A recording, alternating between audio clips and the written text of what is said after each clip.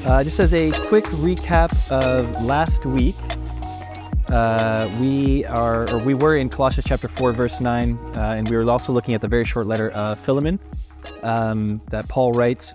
So what we found is, as Paul is wrapping up his letter, again, he's speaking about these ministry partners, right? These people that he does ministry with, and that as he is giving us this list of people that he's doing ministry with, he's giving us insights, things that we can learn about church, things that we can learn about ministry that we can take for ourselves. Because again, we are all called to church. We're all called to ministry.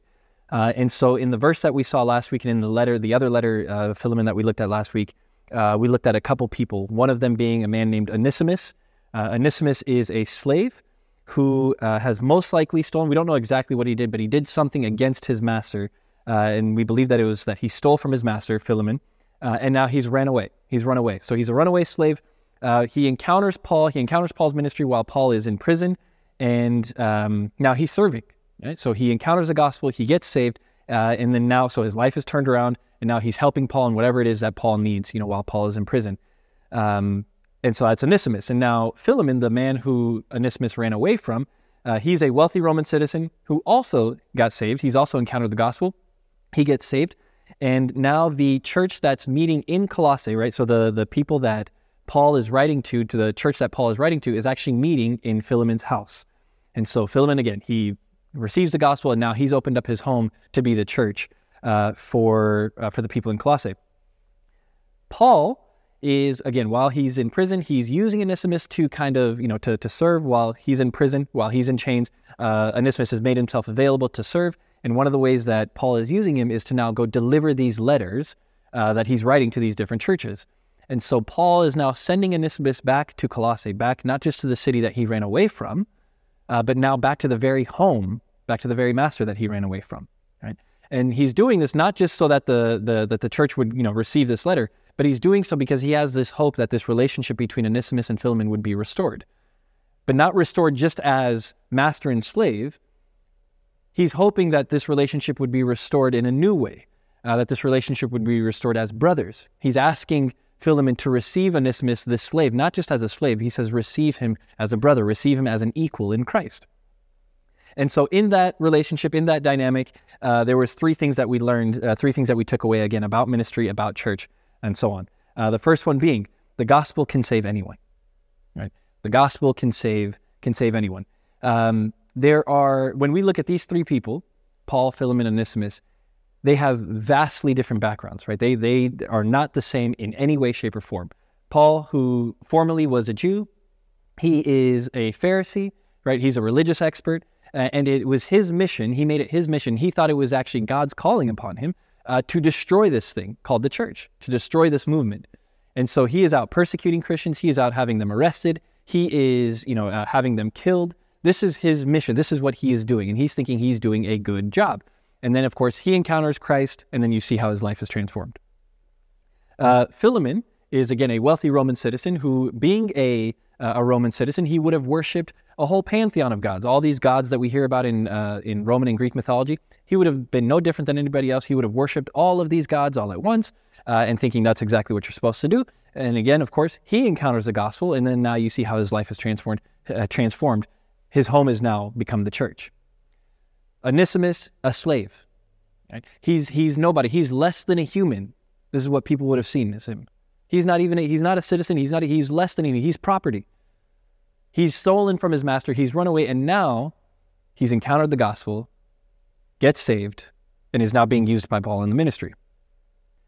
These people who have vastly different backgrounds, none of them disqualified from being saved by the gospel. The gospel can save anyone. And yet, unfortunately, so many times we do this whether we disqualify others or sometimes we even disqualify ourselves to be saved. We say, because of our past, that person could never be encountered by God. That person could never be reached by God. That person could never be saved by God. That person could never, God could never speak to that person through that person, so on and so forth, because of their past or how it is that they're living or what it is that they're doing, so on and so forth. We disqualify people because of their works. Or sometimes we disqualify ourselves, like, you don't know what I've done in my past. You don't know what I've been. You don't know the things that I do. You don't know those things. And therefore, there's no way God could ever speak to me. There's no way God could ever reach me. There's no way God could ever save me. right? We disqualify others or we disqualify ourselves because of our works. And that's the whole point of the gospel. None of us were qualified because of our works. All of us are actually disqualified. It's true. Not a single one of us were qualified to be saved because of our works. We were only qualified because of his work. We were only called because of his work. We were only saved because of his work. None of us did anything to be saved. We didn't do it. The Bible says that we were dead in our sins. If we're dead, how do you save yourself? If you are dead, how do you perform CPR on yourself? How do you perform surgery on yourself? You can't. You're dead. So you didn't do anything to save yourself. It wasn't anyone's work that saved you apart from Christ. So all of us were disqualified by our own works. All of us have been qualified because of Christ's work. Right? So the gospel can save anyone. It's the power of the gospel to save, not the power of your works that saves. That was number one. Number two, so then we said that we are called to be hearers and doers of the word. So Paul is calling Philemon to do something, again, that's very big, that's completely unheard of.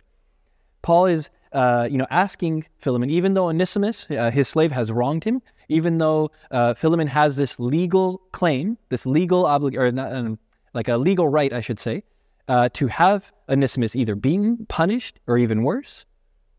He has a legal claim to do so, but Paul is asking him not to do that. Paul is saying, don't take vengeance. Don't do that. He's asking Philemon to forgive Onesimus. But again, he's not asking him to just forgive him. He's not asking him to just overlook the faults and say, okay, you know what? We acknowledge that something has been wrong, but I'm not gonna punish you. I'm gonna forgive you, and I will bring you back as a slave. I will do that. Paul is not asking that. Paul is saying, I want you to go above and beyond that. I want you to receive him, again, not as a slave, but as a brother. He says in his letter, the letter directly to him, he says, receive him as if you were receiving me, Paul the Apostle. Treat him the same way. So he's asking Philemon to do something that's completely unheard of. And he's appealing to him, saying, remember the forgiveness that Christ has given you. Remember this partnership that we have in the Lord. Remember the work that Christ has done for you. Remember, C.S. Lewis said, to be a Christian is to forgive the inexcusable in others because God has forgiven the inexcusable in you. And that's what he's appealing to Onesimus, or to Philemon. He's saying, remember that forgiveness that Christ gave you. So he's asking him to be not just a hearer of the word, but to be now a doer of it. He's saying, you have received this gospel, you have received this forgiveness, now here's your opportunity to show it, to be a doer. And then the last thing that we saw was that church, ministry, the body of Christ, this relationship that we have with each other can get very, very, very personal. Paul is getting involved in some very personal matters here with Philemon, with Onesimus. These are some very personal issues that he's getting involved in. And we said that that's necessary. We need this in the church, that we are required to lovingly and boldly speak into each other's lives, and that we are also called to humbly allow those around us to speak into our lives. So church, in order for that to happen, that gets personal. So those are the things that we saw last week.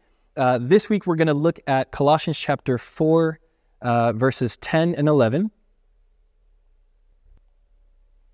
And this is going to be part 3, I guess, this little mini-series of Paul's ministry partners that we're looking at, and, what we can learn about church, about ministry. And so again, Colossians chapter 4, verses 10 and 11. And it says, my fellow prisoner Aristarchus sends you his greetings, as does Mark, the cousin of Barnabas. You have received instructions about him. If he comes to you, welcome him. Jesus, who is called Justus, also sends his greetings. These are the only Jews among my coworkers for the kingdom of God, and they have proved a comfort to me. Read that one more time.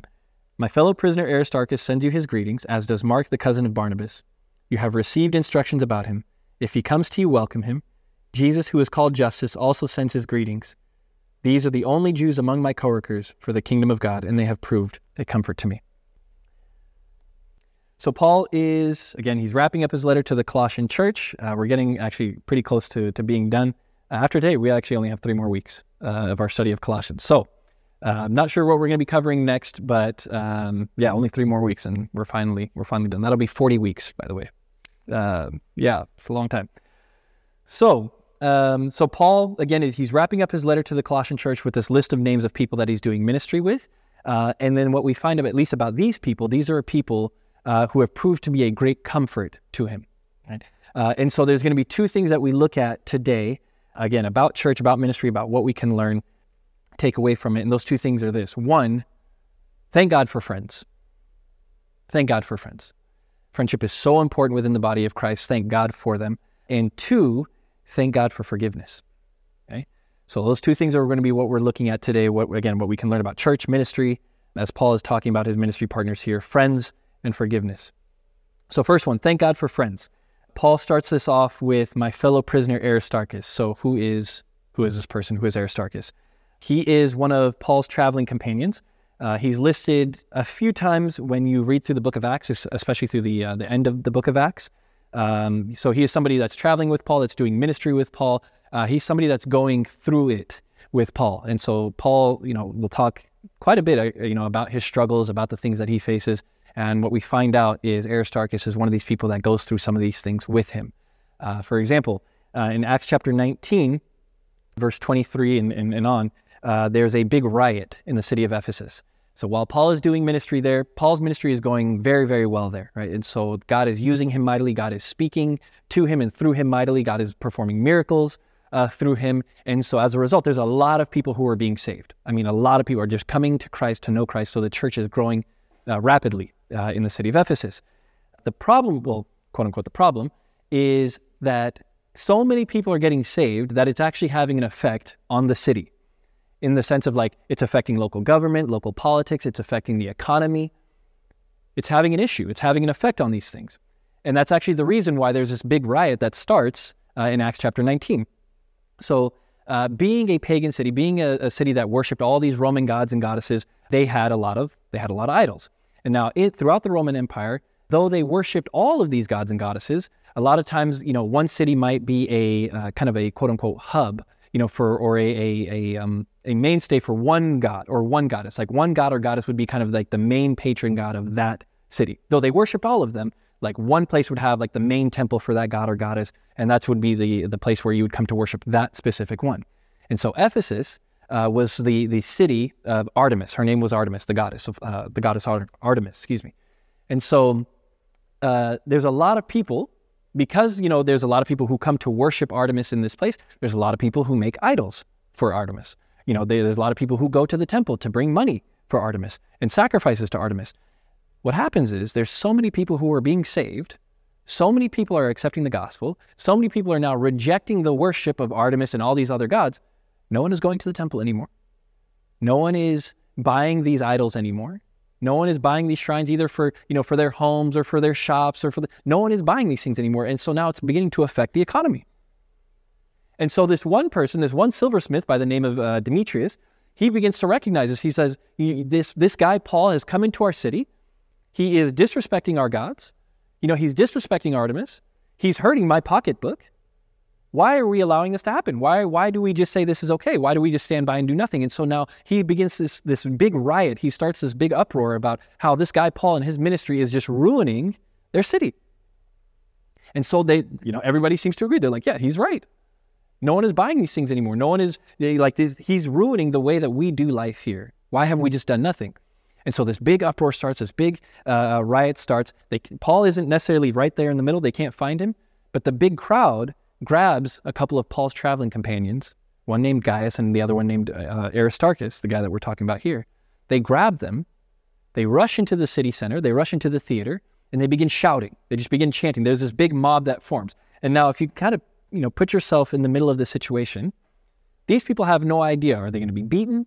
Are they going to be stoned? Are they going to be killed? They don't know. They've just been grabbed by this huge mob that's shouting and rioting and, cheering for Artemis and this, that, and the other.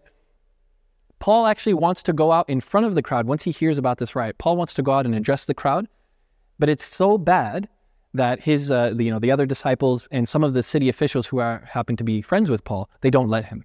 They say it's too hot, it's too much. If you go out there, we don't know what's going to happen. So they literally restrained him from going out to meeting them. And so Paul's traveling companions are literally stuck in this riot with no help, so to speak. They're stuck. They don't know what to do. Finally, after 2 hours of just shouting and yelling and this, that, and the other, one of the city officials comes up. He kind of, he's like, hey, by the way, this is illegal. We're in the, we could all get in trouble for rioting and we could all get ticketed for this and this, that, and the other. So we need to disperse immediately, this, that, and the other. So he finally quiets everybody down. Thankfully, nothing came out of it more than that. But it got intense. It got very, very intense for a moment. In the very next chapter, they go to Macedonia. They do ministry there. They go to Greece. They're doing ministry there. They stay in Greece for a little while, for 3 months. After 3 months of doing ministry there, Paul gets word there's this big plot from Jews, from a group of Jews there, who they're plotting against his life. So they plot against him. He hears about it, so they have to flee. They have to leave. Who was with Paul when he has to flee? Timothy was one of them. Timothy being the letters 1st and 2nd Timothy, where Paul's right. That Timothy. Tychicus, the guy that we learned about a couple weeks ago, he was with him. And Aristarchus, another one. I'll just say, it's not like easy traveling with Paul. It's not light. It's not, it's dangerous for the most part. Very rarely is it like smooth sailing. Very rarely is it's very dangerous to travel with Paul. And yet Aristarchus is someone that's traveling with him. When Paul is in prison, again, he's in prison when he's writing this letter to the Colossians, right? He's still writing, he's still, teaching, he's still encouraging the hearts of the believers of all these churches that he's writing to. Who's one of the prisoners that was with him, at least for a time being? Aristarchus. He says, my fellow prisoner, Aristarchus. It's not much more that's written about him, at least biblically, but church history says that when it's believed that Paul was beheaded by the Emperor Nero, and it's believed that Aristarchus was with him, who was also beheaded for his faith. Thank God for a friend like that, who's willing to stick with you like that. Paul says himself, these people have proved to be a great comfort to me. Paul went through it, right? Paul's life is very difficult. And yet here is a friend, here are multiple friends, who Paul says, these people have proved to be a great comfort to me. Friendship in the body of Christ, friendship, biblically speaking, is not looked down upon. It is not something that is minimized. Friendship is so, so, so important within the body of Christ. Friendship is not, meant to be something to be taken lightly within the body of Christ. We relate to each other on, not just us here, but just anywhere. When I say just to other people, we relate to people on some of the most superficial, some of the most basic things. I promise you right now, if Naz and I were to step outside and we see somebody wearing a Phoenix Suns jersey, a Kevin Durant jersey, or a Steve Nash jersey, if that person has the number 13 jersey on right now, that's my best friend. Easy. Within 2 minutes, I will start a conversation with that person. I love that jersey. Where'd you get it from? Are you actually a fan? Boom, done. Best friend for life. Over a sports team. Over a team, over people who don't know me, who definitely don't know me, who definitely don't care about me. They don't know me. They have no business with me.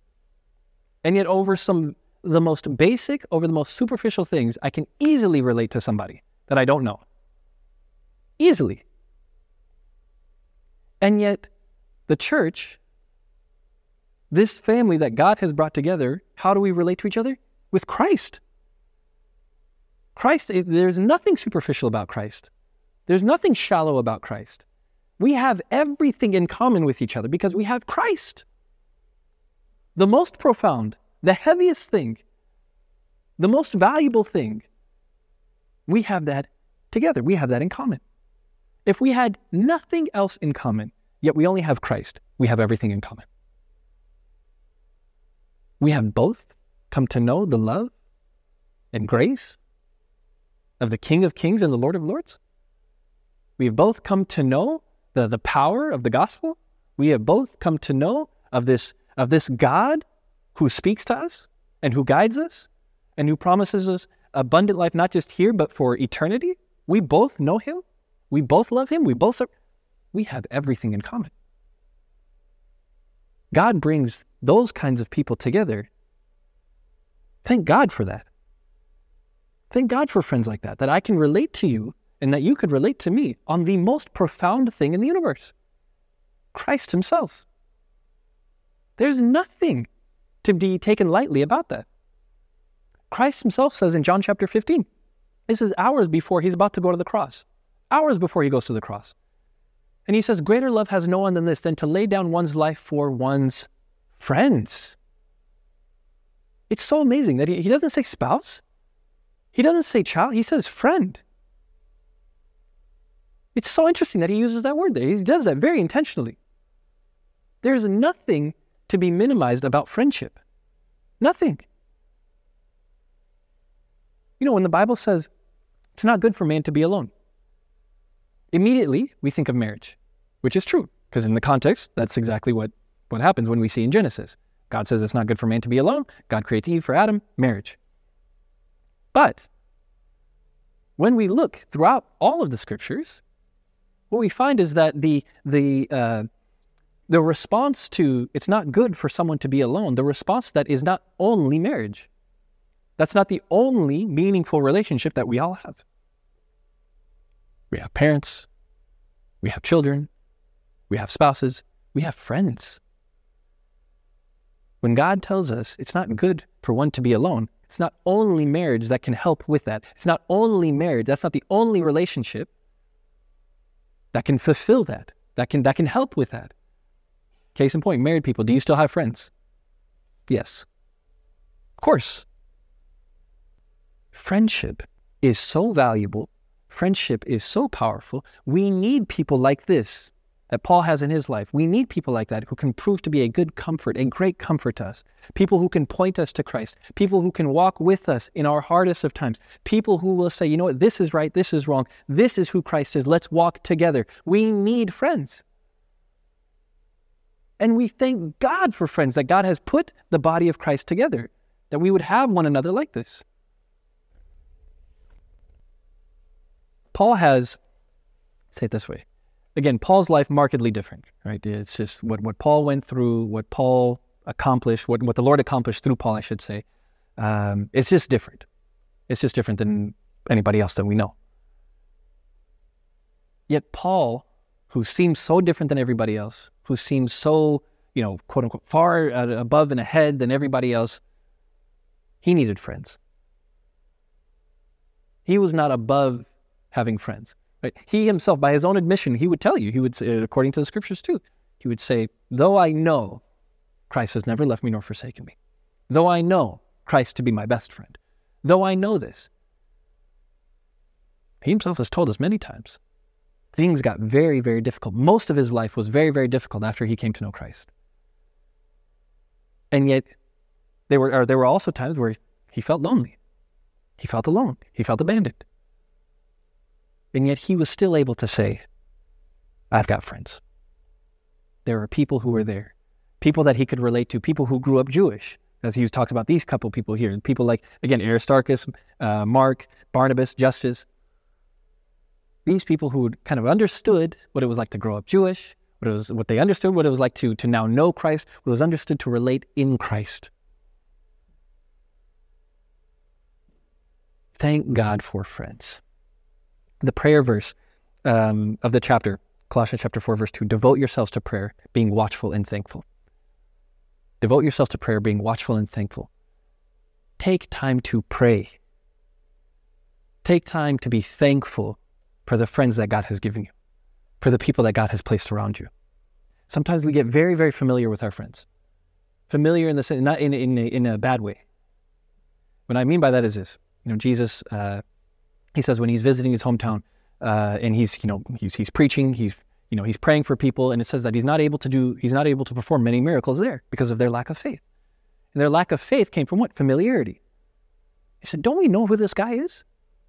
Don't we know him? He's the one, don't we, like his father, we know his father, the carpenter, we know his mother, we know his brothers and sisters, we know this little baby Jesus walking around here. Who is he, claiming to be the Messiah? Who is he claiming to perform these miracles? Who is this guy? We already know him. Familiarity. And it says, because of their lack of faith, because they saw him, they're like, we already know you. We know who you are. It says that lack of faith prevented miracles from Christ. There's too much familiarity there. And sometimes we see each other, some of you guys, most of you guys grew up together. You know each other really, really well. And that's good. That's a beautiful thing. You'd be surprised how many people outside of this community have something like that. Yet the problem is sometimes we see each other in a way that prevents us from seeing how Christ sees us. Oh, I already know who that person is. I know how that person is. It gets very easy to disrespect one another. It gets very easy to really minimize one another. it gets very easy to be really familiar in the sense of like, I already know you. How can God use you? Yeah, like we may not say that, but how we treat each other might say that. So take time to be thankful for the ones that God has placed around you. Take time to be watchful for your friends. Take time to be devoted to pray for one another. To say, God, thank you for the people that you put in my life. Thank you for people who can speak into my life. Thank you for people that I can walk with. Thank you for people that I can relate to on this journey to knowing you more.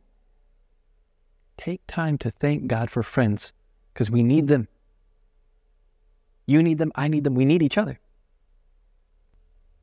Thank God for friends. Number 2, thank God for forgiveness. So Paul mentions Mark, the cousin or relative of Barnabas, and that the church should welcome him per the instructions that they've received. And so why does Paul have to say this? Why does Paul have to, kind of send instructions? Why does Paul have to mention, hey, when you guys see him, make sure you welcome him? Why does he have to say that? You would think that if somebody is coming, that they would already, welcome him. Let's all turn to Acts chapter 15.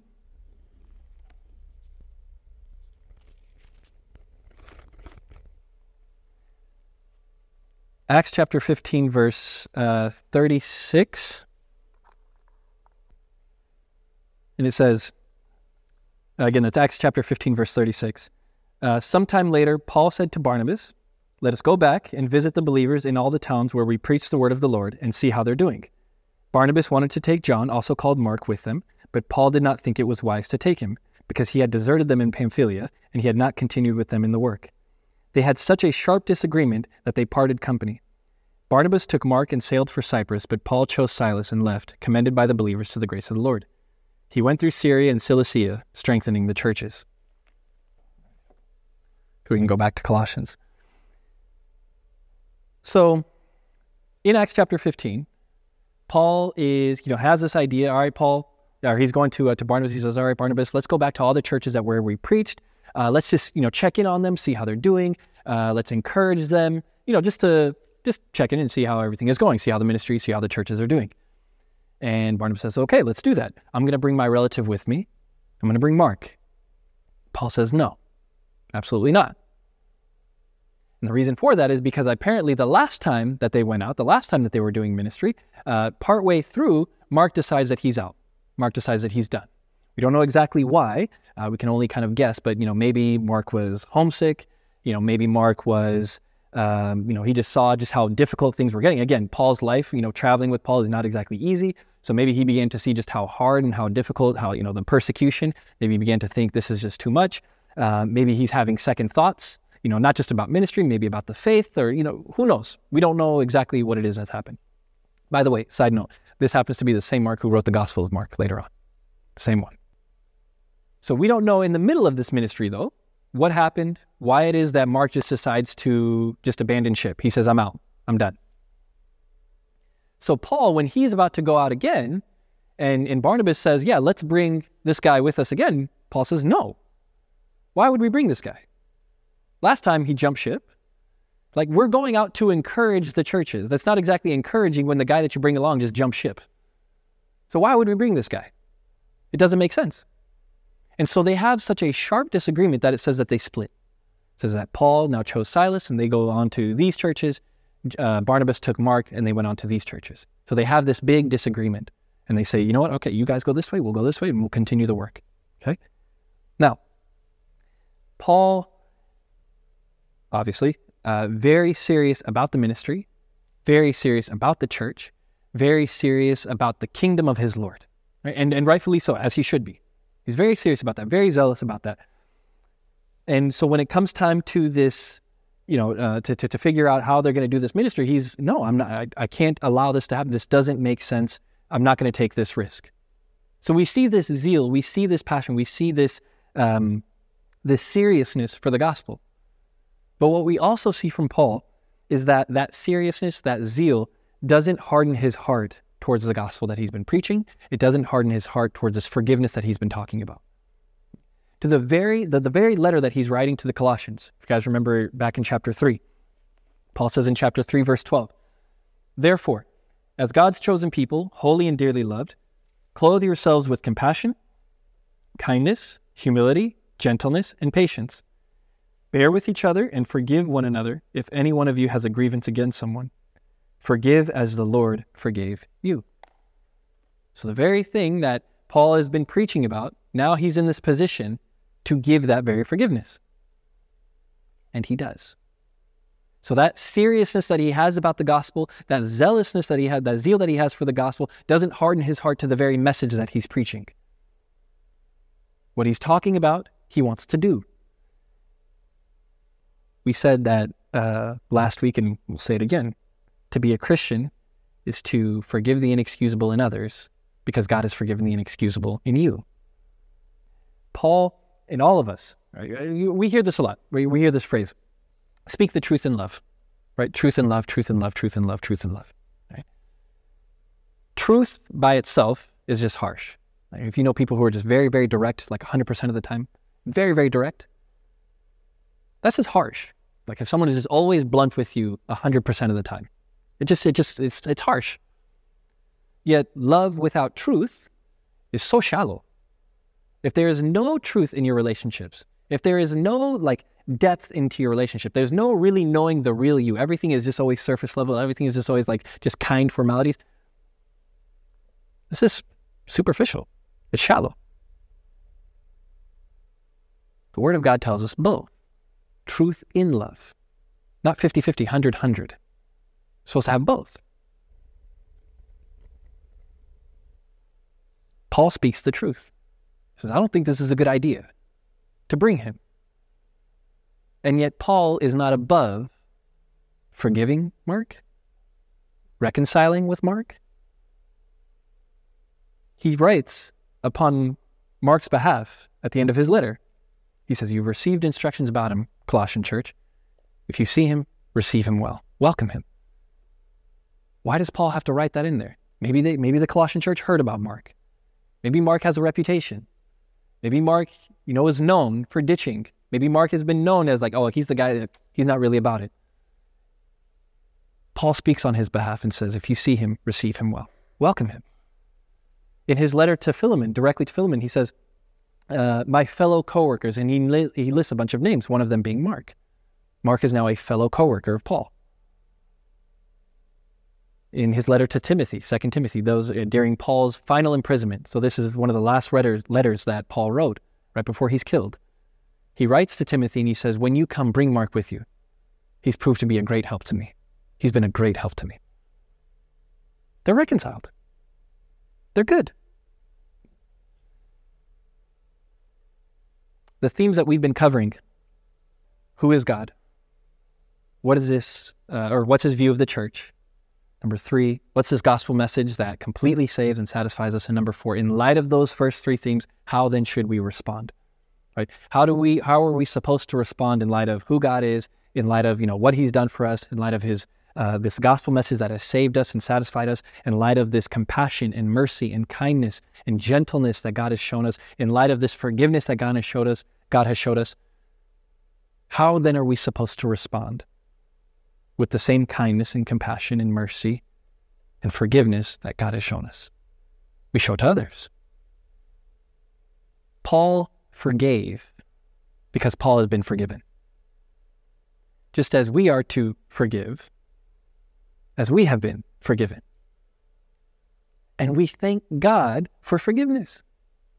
We thank God that we have been so forgiven. We thank God that God doesn't just give us the call to forgive one another. God doesn't just give us the command to forgive one another. God gives us the power to forgive one another because God forgave us.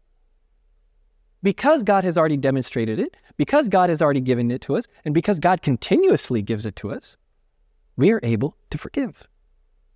Not just called to, but empowered to. And it's so important that we do. Like sometimes we think that the people that we need to forgive are the ones who are far away, the ones who are outside, the ones who are... No, the people you need to forgive the most are the ones you rub shoulders against the most. And when you're in the body of Christ, when you're doing life together, when the bulk of your friends are in the body of Christ, when the bulk of your friends are sitting in the same room as you, when the bulk of your friends are around you when you're doing life together, those are the people who have the greatest chance to irritate you, to offend you. The people around you are the ones that you have the greatest chance to irritate, to offend. So the people around you are the ones who need to be forgiven the most. It's your friends who need to be forgiven constantly. Because it's your friends that irritate you. It's your friends that bother you. It's your friends that offend you. It's your friends that sin against you. The more time you spend with each other, it's going to happen. You're going to offend each other. You're going to irritate each other. And Paul says, bear with one another in love. Forgive one another. And so we remember the forgiveness that we have received so that we can forgive.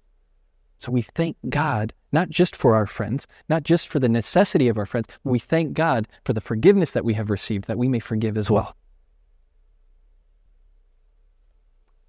Close with this. This is why it's so important that we thank God for forgiveness, why we thank God for our friends.